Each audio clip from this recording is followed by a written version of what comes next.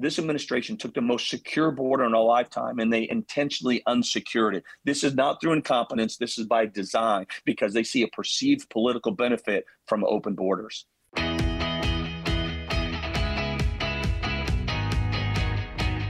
This is the Daily Signal podcast for Wednesday, December 21st. I'm Virginia Allen, and that was the former acting commissioner of Customs and Border Protection, Mark Morgan. With record numbers of illegal aliens arriving at the southern border every month, Morgan says Border Patrol agents are burnt out as they watch the Biden administration do nothing to solve the crisis at the border. Morgan joins the show today to explain the battle over a policy known as Title 42 that has allowed Border Patrol to turn illegal aliens away at the border. Morgan also reacts to Democrats' comments on the state of the border crisis and explains how Biden could secure the border if he wanted to. Stay tuned for our conversation after this.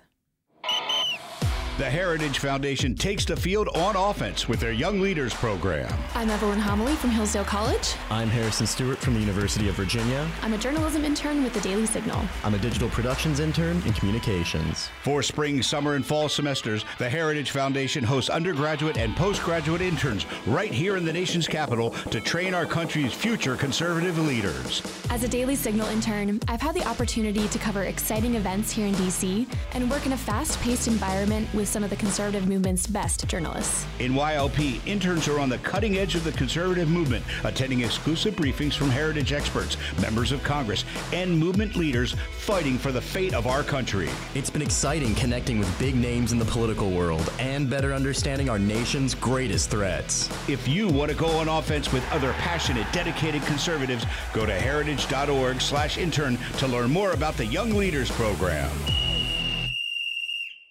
We are joined today by the former acting commissioner of Customs and Border Protection in the Trump administration, Mark Morgan. Mr. Morgan is also a visiting fellow in the Heritage Foundation's Border Security and Immigration Center. Mr. Morgan, welcome to the show. Virginia, thanks for having me. So let's talk a little bit about what is happening at the southern border right now. Last fiscal year, so that's from October 2021 through September 2022, Border Patrol encountered more than 2 million illegal aliens at the southern border. We are 2.5 months into the new fiscal year. What is the situation at the border looking like now compared to this time last year, Mr. Morgan?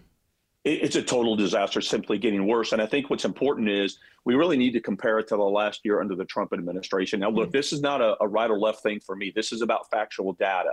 So if you look in the last fiscal year under the Trump administration, I think we were around 400,000 total encounters. What we saw the first fiscal year under the Biden administration, as you said, over 2 million. This last fiscal year, they had 2.7 million total encounters. In the first 23, now almost 24 months under this administration, we've seen over 4.7 million total encounters with another 1.2 million gotaways. So we're actually getting close to 6 million total encounters plus gotaways in the first 24 months of this administration.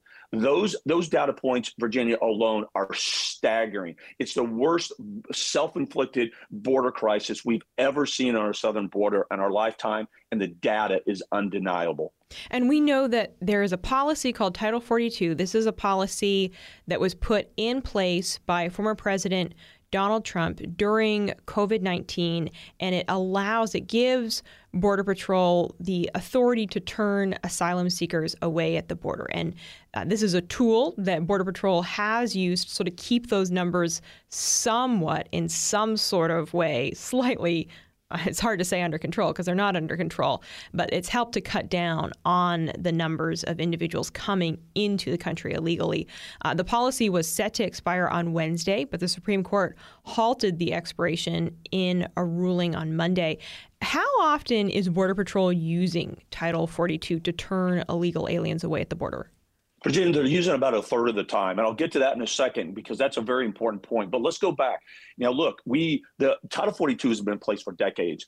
Under the Trump administration, it's very important this was a public health tool. It was not an immigration tool. So we were utilizing Title 42 as it was designed, and that was to prevent the further introduction of spread of COVID-19, of a deadly infectious disease in the United States. And in my opinion, it saved countless American lives. What's very important, though, is to be effective meant you had to apply it to everyone coming across illegally. And that's exactly what we did.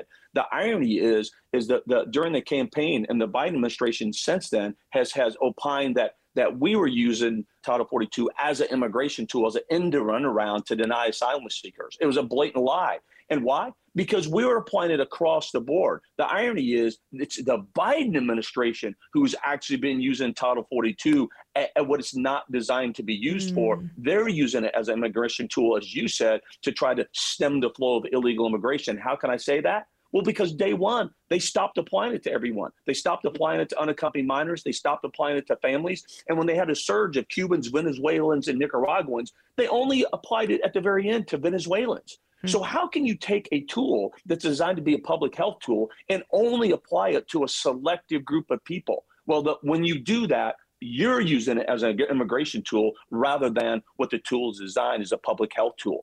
And so what's going to happen now? So let's get back. So about a third. So they've released over 3 million illegal aliens in the United States, plus another 1.2 million gotaways. They've only applied Title 42 to around 2 million. So what's going to result when Title 42 goes is that 2 million or so that they were removing under Title 42, now they're going to be released in the United States. It's going to create even more incentive for more illegal aliens throughout the entire world to continue to come, because now really there'll be no tool in place effectively to deal with the massive invasion of illegal aliens that we see right now on our southern border. It's going to take a catastrophic crisis and make it worse. So given the situation right now with the Supreme Court sort of putting this temporary hold on the expiration of Title 42, what is likely to happen next? Could we see Title 42 sort of remain in place indefinitely? Yeah, I don't think so. I think the way, if it's hard to read what the Supreme Court is going to do these days because I think they're all over the place. But look, if I was arguing against Title 42, for Title 42 to end, I would just use the Biden administration's own words against them. Remember, again, Title 42 is not immigration policy. It's a public health tool. And this President Biden, has says that the pandemic is over. Again, this entire time, they have been arguing against Title 42. That was just an end run around to deny lawful asylum seekers. And again, they have selectively enforced it. Those are all arguments to end Title 42 that this administration has made themselves. So I think Title 42 is on its last leg. I hope, though, the Supreme Court says at least there's going to be a stay, because until now, Virginia, there's been no plan. Their only plan is to do what they've been doing the past 2 years, is throw more money at it and just get better and quicker at processing and releasing illegal aliens, which just is begetting and driving more illegal immigration, which the result is our border is even less secure than it was the day before, and more drugs and more criminals and more potential national security threats are pouring in. That's not a plan. Well, I've been very interested to see the individuals who are starting to speak out on this issue and raise concerns over the number of illegal migrants who are crossing our border. So, I mean, you look at the mayor of El Paso. He's just declared a state of emergency. The governor of California, Governor Gavin Newsom, he says California is at a breaking point under illegal immigration. The mayor of New York City says public services to New Yorkers could be disrupted under the strain of illegal immigration in the Big Apple. These are all Democrat leaders. Is the Biden administration listening? No, they're not. Look, this is the same administration that said if we say that the borders are open, meaning if we disregard truth, reality, fact in our own eyes, then somehow we're supporting the cartels. Look, Representative Henry Cuellar, who actually has a district in a border state, has said our borders are in chaos. Our borders are, in fact, wide open. And so, but let's before we give some of these Democratic elected individuals too much credit, Virginia, let's take the El Paso mayor. My question is, welcome to the party. You're a little late. I mean, where has he been for the past 2 years? And let's keep in mind, he declared the emergency. These are his own words, because he's afraid for the migrants. So my first objection to what the mayor has done, not only is he's Johnny come lately, but once again, he's only concerns about the interests of the migrants. What about the concerns of the citizens of El Paso and the greater citizens of this entire country? Where has he been for the past 2 years? Because this border is wide open and literally Americans are dying every single day because of the fentanyl pouring across our borders, or the criminal illegal aliens pouring across our borders, including murderers, rapists, pedophiles, aggravated felons, and gang members, or the national security threats. He's not concerned about that? And then, so let's talk about the migrants. The El Paso mayor, where has he been for the past 2 years when we've seen an explosion of the atrocities associated with trafficking that the migrants are going through? Where has he been for the past 2 years when you've seen expansive, the disgusting results of increased smuggling when we have young women and children that are being sexually assaulted on the journey? Where has the mayor been when 53 migrants died of asphyxiation in the back of a tractor trailer? Or the past 23 months, CBP has encountered over 1,300 dead migrants at our border because of this administration's open border policies, which has sent a message to an entire world: now is the time to come. Where has the El Paso mayor been for this entire time, whether he was in office or not? It was outrage. I mean, look, Governor Newsom, give me a break, as he goes to the border wearing his Armani shoes. Now a governor that created the first sanctuary state, that has encouraged and says we welcome illegal aliens, has rewarded them, has given them free health care, education, driver's license, ability to vote in local elections. Now he's worried about it? No. This is all about political posturing, and this is about trying to avoid bad political optics when a catastrophic crisis is about to get worse when Title 42 ends. It's disgusting. For those who are on the border, for the Border Patrol agents who are watching this unfold, who are watching individuals like Governor Newsom come to the border, who are watching the actions of the mayor of El Paso, what are you hearing from them? Yeah, Virginia, first of all, thank you for asking this question. Thank you for thinking about them. These are the men and women every day that get up, that they put the badge on, they holster that gun, and they go to the front lines of our borders, doing everything they can, risking everything, risking their lives every single day. They know every single day they've been pulled off the front line. They cannot do their job to protect this country. They know literally that this administration's open border policies has handed operational control over the border. Every single time an American dies from fentanyl, they feel it and they hurt because they know it came from the southwest border. Every single time another angel family has been created, meaning they lost a loved one at the hands of an illegal alien, they hurt because they know it's another Godaway that they couldn't catch because they're off the line processing the illegal aliens. So there could be a potential, literally a sleeper cell in the United States planning the next terrorist attack, and we don't even know it. They feel that every day. They're demoralized. For most of our Border Patrol agents that have been serving for 5 or 10 plus years, what were their expectations when they joined Border Patrol? It was very simple. They're going to get up every day and be dedicated to doing what they signed up to do, and that's to protect this country. Their goal is to combat the worst transnational criminal organizations, to counter terrorism and terrorism activities, to secure our border, to stop bad things and bad people from coming in. That's what they signed up to do, and they're not doing that right now. I'll give you a quick example. A 26-year veteran, he's getting up and he was getting his uniform all squared away, and he was looking in the mirror, and he said he looked up in the mirror, and this rush came over him, and he said, for the first time in 26 years, an organization that he was proud to be a part of, he just realized that now he was part of the world's largest smuggling operation because of this administration. I mean, and what more can be said? Well, we know that Border Patrol is short-staffed right now. How short-staffed are they exactly, and how is that affecting their abilities to do their job? So that's a good question, Virginia, and that's where some of the misconception comes, because what's happening on our border right now, it's not a resource issue. Look, we have the same amount of resources that we had from the Trump administration to the Biden administration. So why have we seen a 500, 600% jump in illegal immigration? Well, because of policy, because this administration dismantled every effective tool, authority, and policy. And I can say that, unlike the administration, when they say it, they move on and they can't give you an example. I can give you an example. So they stopped building the wall system. They ended the Remain in Mexico program, which single-handedly was the most effective tool that President Trump provided us. By February of 2020, we had reduced illegal immigration by 85%. That got more resources, more Border Patrol agents back on the front lines to do the mission they signed up to do, to protect this country from drugs and bad people and bad things from coming in. They dismantled and ended the asylum and cooperative agreements, the safe third countries that we had agreements with all three Northern Triangle countries. They jettisoned the leverage we had with Mexico. At one point, they had over 20,000 personnel securing their southern border and increasing interior enforcement. That all went away. And of course, we know that they gutted ICE's ability to actually do their job to lawfully deport illegal aliens that remain in the country illegally. I could go in, that just hits the highlights.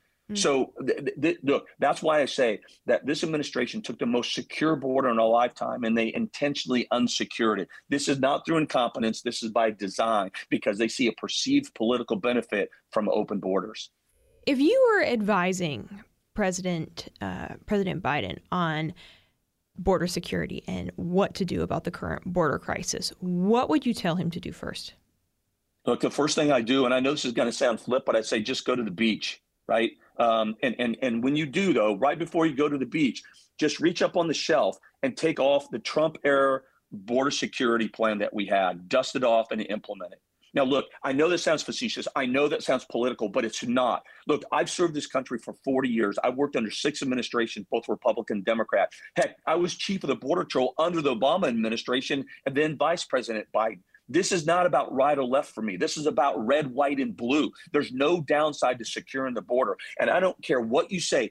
People need to just for a second take a step back, put their emotion aside, and just look at the facts. And the facts are, under the Trump administration, I can tell you, I was there. I was on the front lines. I was a commissioner. And President Trump and administration gave us a network of tools, authorities, and policies that enabled us to develop the most secure border in our lifetime. Again, the wall system, which is an integral part of Border Patrol's multi-layer strategy of infrastructure, technology, and personnel. Anywhere along the southwest border, you ask any Border Patrol agent where you have a laydown of the right level of infrastructure, technology, and personnel, every single measure of success improves. We have the Remain in Mexico. We have the asylum and cooperative agreements. He was actually facilitating and funding ICE so that they could do their job, especially focus on criminal illegal aliens that were still residing in this country illegally. That's what he needs to do. He needs to de-incentivize, stop rewarding illegal immigration, secure our borders. And at the same time, look, we're the greatest country in the face of the planet. We can also talk about how we can get better at our legal